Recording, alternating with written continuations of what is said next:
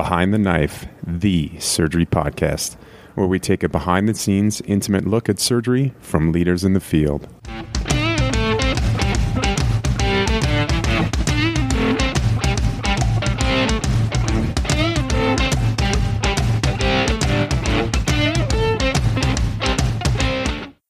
All right. Hello to all the Behind the Knife listeners. The Lahey team is back. Our second episode, our first Journal Club session. So once again, I'm honored to be joined by Dr. Tess Ouellette and Dr. Peter Marcello. Hey, John. Happy to be back at Lahey. Yeah, John, I'm really excited to be back. I'm looking forward to Journal Club. It's a bit different. We had a lot of fun with the first episode, and I think this will be just as good. Awesome. So before we get into the meat of the session, a couple of important updates. So first of all, congratulations to Tess, who graduated from colon and rectal surgery residency training. Tess, what are you up to these days?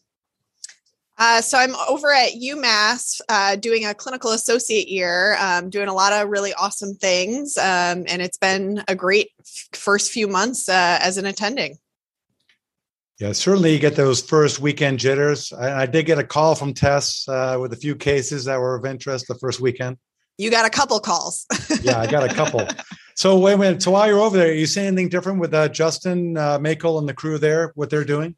Yeah, we're do a lot of straight lap and a lot of TME. So that's been really awesome to learn that new skill. So a lot of TME, which has been great.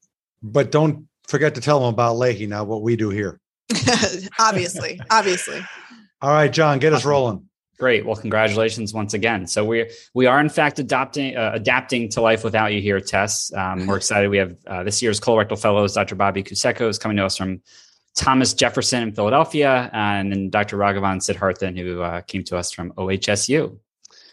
So we're going to be talking about a couple journal articles related to rectal cancer. However, we did have a very good question from a listener who wanted us to elaborate a little bit on the step-up approach that we alluded to in our last episode. So the questions were specifically, are patients paralyzed for the scope, and do you give IV antibiotics? So Peter, care to clarify that for our listeners? Sure. Yeah, no, we do this just like you do colonoscopy on a stretcher. So the patient comes in on a stretcher, they get propofol, and we do the colonoscopy, and the EMRs and ESTs are done without paralysis. Now, it does make it a little more tricky when they're breathing or coughing, but we do that. And we don't give antibiotics. If I do penetrate through the muscle, then I will give them a dose of perioperative antibiotics. All right, great, thanks. All right, so we're very excited about this episode today. And so we're going to be presenting two articles that are very important to keep in mind when taking care of patients with rectal cancer. So the first is the Rapido trial, and the second is the German rectal cancer trial looking at induction versus consolidation chemotherapy. And so these are definitely trials that residents in training, practicing surgeons really should be familiar with. So we wanted to break those down for you today. Yeah, John, before we launch into these two studies, which are tremendous, I think I want to take a step back as the old guy here and just think about the history of how did we go from where we are today in regards to treatment for rectal cancer. How do we go from doing surgery alone to now, in some cases, doing no surgery at all? And I think the important thing I want to bring back to you is when I first started in my training, pelvic recurrences were seen, and we took care of those patients. And the horrific pain they get with a pelvic recurrence, the smell of tumor coming from the perineum, and the moribund condition where they die of inanition, it really was impactful when I was young. And what I learned is you don't want to have a pelvic recurrence no matter what. So I think we just take a step back and think about that.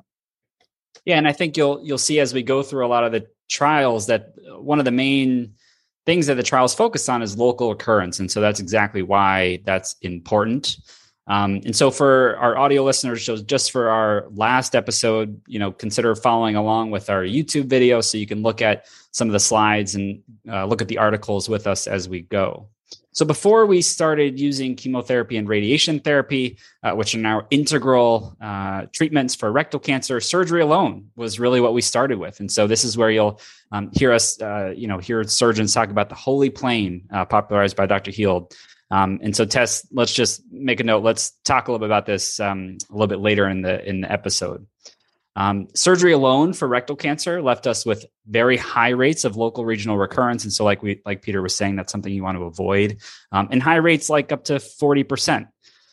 So, if you've ever seen a patient like that, as Peter has, you definitely want to avoid that. We then began adding adjuvant chemotherapy and radiation therapy, but more of that started to really shift to upfront, meaning before surgery. And there are a ton of studies out there, and so we'll just sort of hit the highlights. The two studies that established the use of preoperative radiation therapy were the Swedish and Dutch trials. So for the Swedish trial, this compared surgery alone to preoperative radiation therapy and demonstrated that there was decreased local recurrence and improved overall survival with the use of pre-op short course. That study didn't really talk about surgical technique. The study that did, and is really the main trial that I think you hear a lot of us talk about, is the Dutch trial. And this really popularized the approach of the TME surgery. So it looked at pre-op short course radiation therapy followed by TME, total mesorectal excision, versus just surgery alone. And they did demonstrate a decrease in local recurrence with pre-op radiation therapy compared to just surgery alone. So it does decrease local recurrence, but interestingly, it doesn't show any difference in overall survival. And so that's something we'll talk about as the trials evolve. Yeah. Hey, John, hold on a second. Just one point about this trial. Realize and remember that upper rectal cancers didn't see any benefit from pre-op radiation. And stage 1 cancers also did not see benefit from radiation. So it really was the mid to distal and the more advanced tumors that got this benefit. And that was an important point when I was around when it first came out. But I think the most important thing here is to talk about terminology and the importance of total mesorectal excision, because when I trained, it was the hand going in and bluntly dissecting the mesorectum and leaving behind the nodal field. So Tess, can you elaborate a little bit about TME? Sure. We have some good slides up on this. So total mesorectal excision, or TME, was popularized by Dr. Heald, and it refers to the technique that we use in resection of rectal cancer. And TME entails the use of sharp dissection of the rectum and mesorectum along the avascular plane, referred to as what we call the holy plane, outside of the rectal fascia propria, to ensure that we, with our specimen, maintain an intact mesorectum, getting all of those lymph nodes. So the goal of the TME is to excise the rectum, mesorectum, and have an intact fascial envelope. Awesome. Thanks. So next up in the evolution of these trials, we then get to the first German rectal cancer trial in 2004. And this really established giving us preoperative radiation therapy as opposed to postoperative radiation therapy. And so what that study showed us is that with pre-op radiation, you had better compliance, less toxicity, and better sphincter salvage, so less APRs. And so that really solidified the use of preoperative chemoradiation therapy.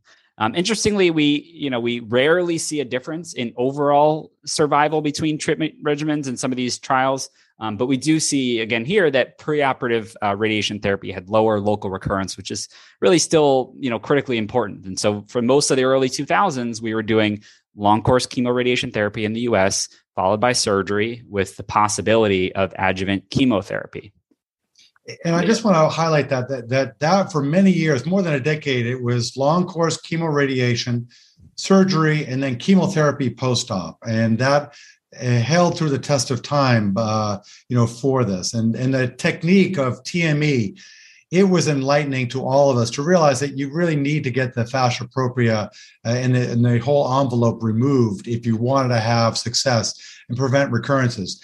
I will disagree a little bit with some of the study in terms of sphincter salvage, because the important point for me is that your resection should be based upon what it looked like pre-op, not what effect you got from the chemoradiation. Yeah, so that's an important point, right? So if the tumor is something that you would need to do an APR before treatment, even if the tumor shrinks away, you should still be doing an APR, right? Is that what you're saying, Peter? That's what I'm saying, and I still hold that true today. And I think through my career, I've held to that, and I think it's important. Right. One of the things I'll just actually throw back to you and ask a question that's always sort of bothered me with these trials is we rarely see a difference in overall survival. We just see the differences in local recurrence. Any sort of input or thoughts about why we see that with some of these trials? Well, I think it's just the goal. Well, with some of these trials, the issue is also whether or not they're getting the adjuvant treatment, because the survival may be dictated more by the lung and the liver than the pelvis.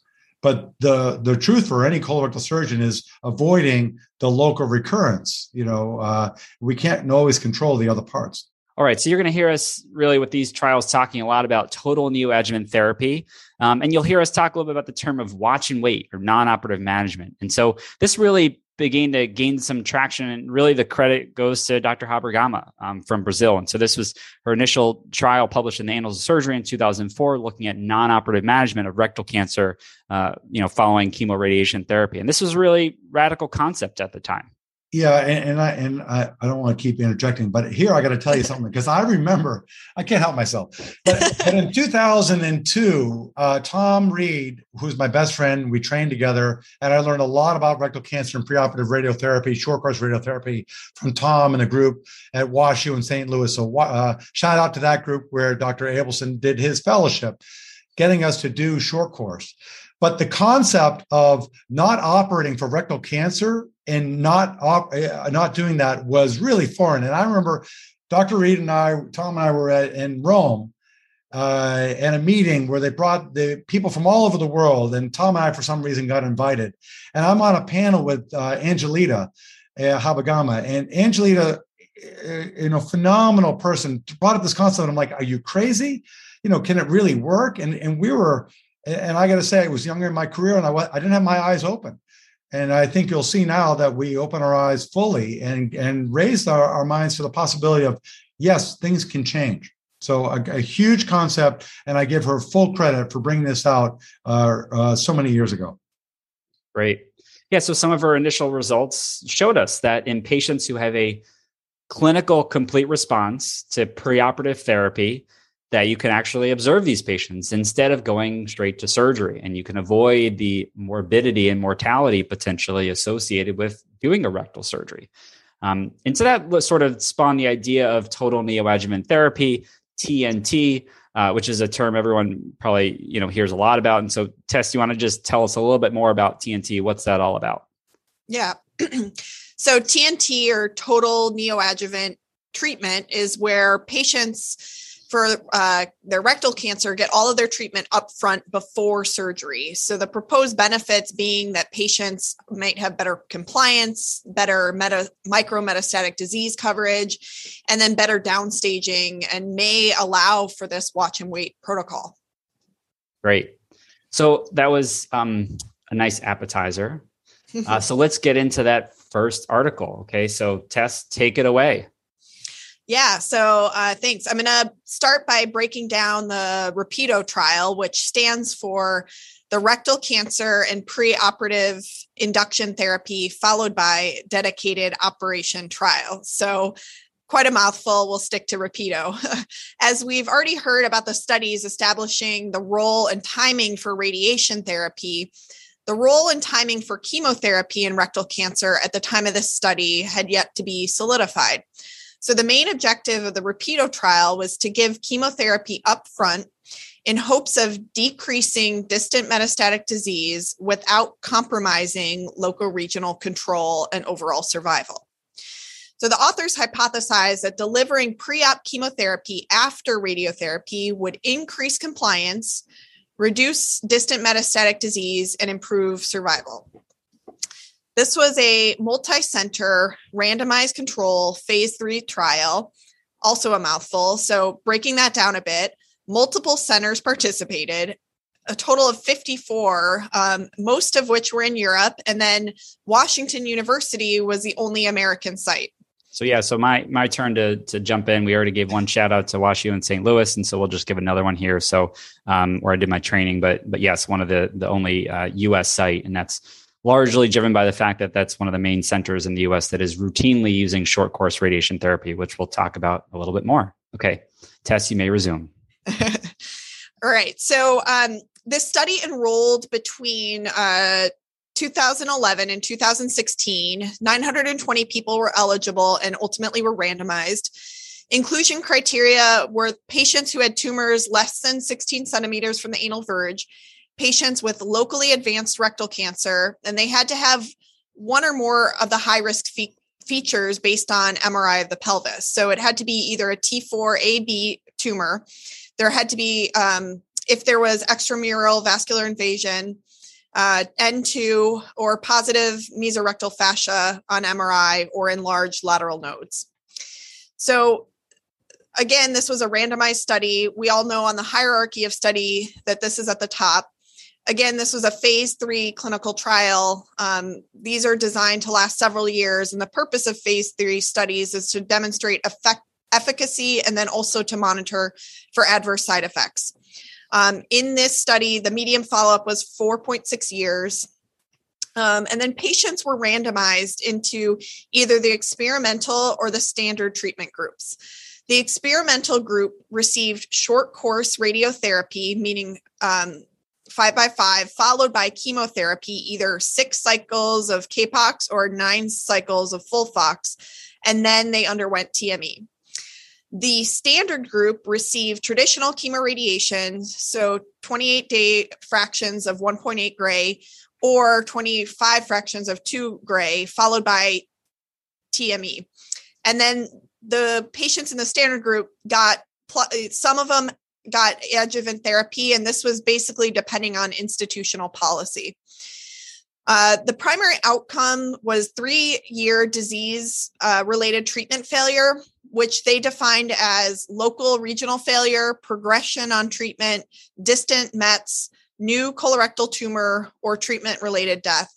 And then secondarily, they also looked at compliance with treatment, toxicity, pathologic complete response, and then complications.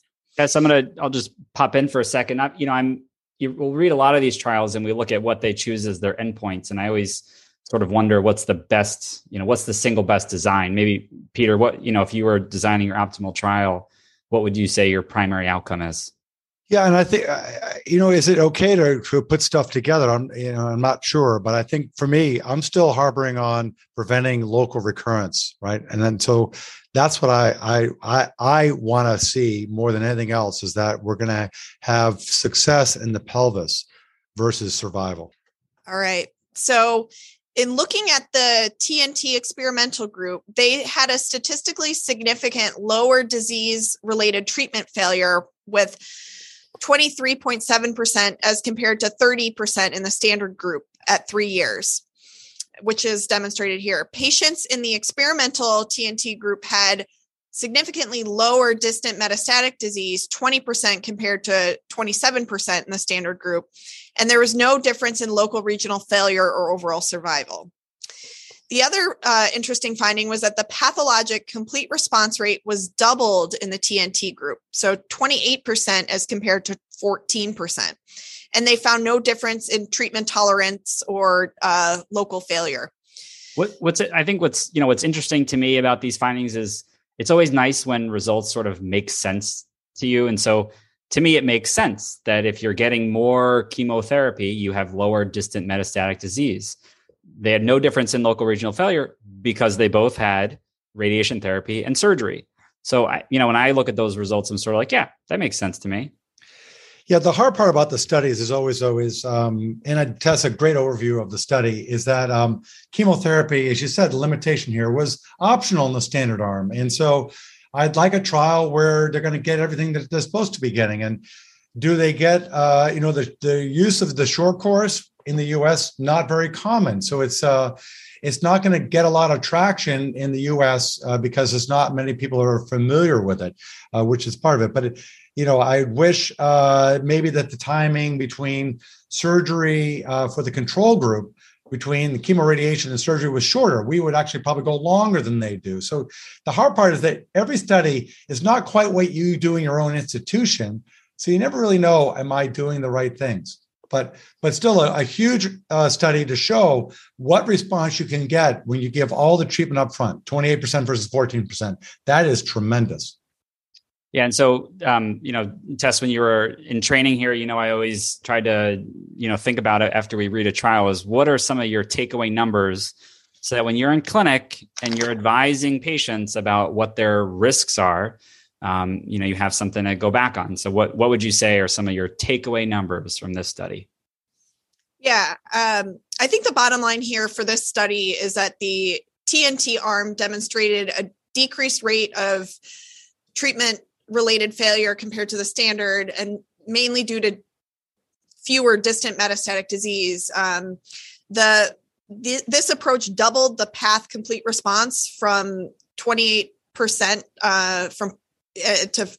from 14, to 28%. And so I think that's the number that really sticks with me, that, improvement in the path complete response.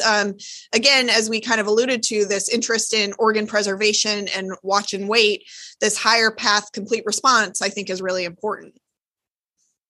Anything else to add, Peter, about this study? No, I think that's great. So my takeaway is from this, 1 in 4, 1 in 3 people, if they do this, would get a complete clinical and pathological response. And that's huge. And that's a number that I use. Great. All right. So the next article we thought was a nice pair to the discussion we've had so far and our focus on TNT. And so this study comes to us, again, from the German Rectal Cancer Study Group. And so we talked about that earlier in this session. So you remember that initial trial really sort of demonstrated for us that we should be giving radiation therapy before surgery rather than after surgery. So this was a randomized phase 2 trial looking at chemoradiation therapy with either chemotherapy given before radiation therapy or chemotherapy given after radiation therapy. But the idea being that it's all total neoadjuvant therapy, all for locally advanced rectal cancer. And so we know that there are clear benefits to giving all of the upfront treatments. And that's really, I think, becoming the preferred treatment paradigm, at least here at Lahey, for locally advanced rectal cancers. So the timing and the order of these treatments, I'll tell you, is something that we sort of debate every week when we're talking about patients. And so that's what this study was really trying to answer, is what is the most promising TNT sequence. And so they hypothesized that TNT should be able to increase the path CR rate up to about 25%. So again, multi-center randomized phase 2 trial. And so remember, phase 2 trials focus on efficacy and side effects. Patients had locally advanced rectal cancer within 12 centimeters from the anal verge. Surgery was indicated irrespective of tumor response. So even if a patient had clinical complete response, meaning they get all their therapy and the tumor completely melts away, they still did surgery. So the primary endpoint in this study was pathologic complete response. And I'll just say, the primary outcome for Rapido trial is a little confusing because they combined a bunch of things together. When you look at trial and it's like, okay, it was the pathologic complete response. That's the primary endpoint. It's a little bit easier, I think, sometimes for the reader to understand. They did have secondary outcomes like toxicity and compliance and morbidity. And so they assume that a path CR rate just with radiation therapy alone would be about 15%, but that with TNT, it should be up to 25%. So this is a really interesting study design. It was not sort of head to head. It was just a power to select which is the better sequence. So pick the winner strategy. Wasn't powered to demonstrate a difference between the two groups at the usual significance level of 0.05. So I thought that was a very interesting study design. And John, I'll just say, as you get to this, at least it's in a protocol which we are currently doing, A or B. And so it's easier, I think, for us in the US to look at this and say, yeah, we're going to be doing one of these. What should we do? So I'll let you go through it. Yeah, so I really like this figure. If you're following with us again on our YouTube video, so Group A is the induction group, and so what that means is they start off with chemotherapy, and then they get chemoradiation therapy. Group B is consolidation chemotherapy, meaning they start with radiation therapy and then they get chemotherapy. Yeah. And I want to just hammer that home because I think it's really important that we understand these terms. And I agree this slide is really helpful in seeing that. So the difference between consolidation and induction chemotherapy can be a little confusing. So again, Group A, which got induction chemotherapy, means that they got upfront chemotherapy with 3 cycles of FOLFOX, then they rested, then they got their chemoradiation, rested, and then had TME. Whereas Group B, the consolidation group, they got chemoradiotherapy, rested, chemotherapy, rested, and then the TME. All right. So you know what the big question here is, though? You can say no. It's okay. No. No. All right. So in your practice now, Tess, if they do induction and you then get chemoradiotherapy, when do you take them to surgery after chemoradiation? How many weeks do you wait out? If you're doing induction, how many? So after chemoradiation, how long do you normally wait in your practice? We typically wait like 10, 12 weeks, right? Yeah. 3 months or 3 months. Yeah, 3 months. So 10, 12 weeks. Yeah. In this study, they waited what? Do you know, remember? It's 6 weeks. 6 weeks. Yeah. So I'll just tell you my bias of this is that you're not waiting long enough in group A to really be sure that you're getting a complete pathological response. It's not what I do in my practice. Right. And that's my concern about this. Group B, on the other hand, they get chemoradiation first, and then they're getting surgery how many weeks later, roughly? 12. 12. Thank you, John. So he can read and count on the slides. Pick it up now. So all I'm saying is that Group B is more like what I do in my practice. Group A is not quite it. And we'll see how that plays out. Go ahead, John. Yeah, great. All right. So for both study groups, compliance was very high with overall treatment. And so this just sort of confirms to us that if you do chemotherapy and radiation therapy before you do a proctectomy, you're going to have much better compliance than if you do it after you do a proctectomy.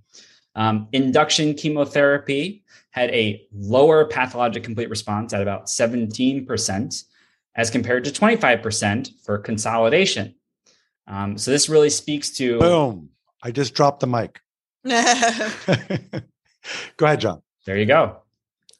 So, it's a phase 2 study. So primary endpoint was pathologic complete response. So no data on long-term clinical outcomes like disease-free survival or overall survival. Presumably that'll be coming out in the future. And they didn't include watch and wait, which is something that we're currently doing here for select patients. So it could be limited, a little bit to, how you extrapolate that to current practice. And so I'll just say here that I think the important message here is these are tremendous results when you think about it. And it's not just clinical results. These are pathological results. And so to have a 17 to 25%, complete pathological response is tremendous, and something that I would not have imagined when I started my training or my career. And so while it's not perfect, and maybe that 17% would jump up if you'd waited another 6 weeks before you operated. We don't really know that. We'll have to wait to see long-term what happens in this group. Just tremendous results to note. Go ahead, John. Yeah, and so I think if we're diving a little bit deeper into their protocol, so they used oxaliplatin as a radiosensitizer. So Tess, what are we using for radiosensitizing agents typically in this country? So 5-FU. 5-FU, and so yeah. So does that make a difference using a different radiosensitizing agent? They had 3 cycles of FOLFOX, and then radiation therapy and then surgery. We're probably, if we're doing TNT, giving 6 cycles, 8 cycles. That's not totally well defined, but probably more. So are the path CR rates even higher? I mean, we don't know. So, and that's one of the things that I find very sort of intellectually curious about this, this disease process is there's so many questions, so many different pathways you can go down, which can be complicated, but I think, there's a lot of important questions to ask. All right. Anything else to add about these 2 trials? Yeah, I think what you said was the bottom line is that, efficacy and safety, right? And that consolidation showed better compliance, and we have to wait for the final results. I think, though, that both of these studies represent landmark studies that contributing to our shift in mindset of the paradigm of treating rectal cancer and help us sort of get into a segue of how to use TNT in our practice. Awesome. All right. So we're running out of time. And so Tess, take us home. And so give us our Tess's teaching points. I'm glad we're sticking to this. So my main takeaways are that short course and systemic chemotherapy result in pathologic complete response of around 28%, and that compliance with multimodal therapy is going to be best with whatever initial modality is used. So if you're looking to optimize radiation therapy for locally advanced tumors, start with radiation. And if you're worried about systemic disease, then start with chemotherapy. Awesome. Peter, Marcelo must knows. Hit us. All right. The must knows come through. The rule one, though, is always going to be there every time. Trust but verify. Whatever's happening with the information you're getting, verify that you know what you're reading. Trust but verify. And I'm just going to go old school and say I base my resections because I don't know how good the treatment is really going to be based upon their pre-treatment imaging and examination, and avoid local recurrences at all cost. And I think TNT is a huge benefit for this very reason. And John, why don't you bring us home with Abelson's approach? Abelson's approach. Yeah. So a lot to unpack here. And, like I think I mentioned earlier in the podcast, we're still trying to look for that perfect trial to teach us how to handle each and every scenario.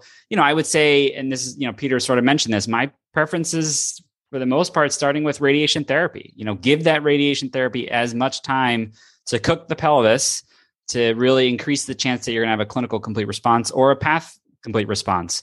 So that sort of is my preference that makes the most sense to me right now. And we'll see what I say in 5 years. So once again, if you're interested in learning more about specific topics in colorectal surgery, you can join us on Sunday evenings for our colorectal surgery virtual education series. And you can also check out our show notes for details. So thanks for joining us for this journal review in colorectal surgery.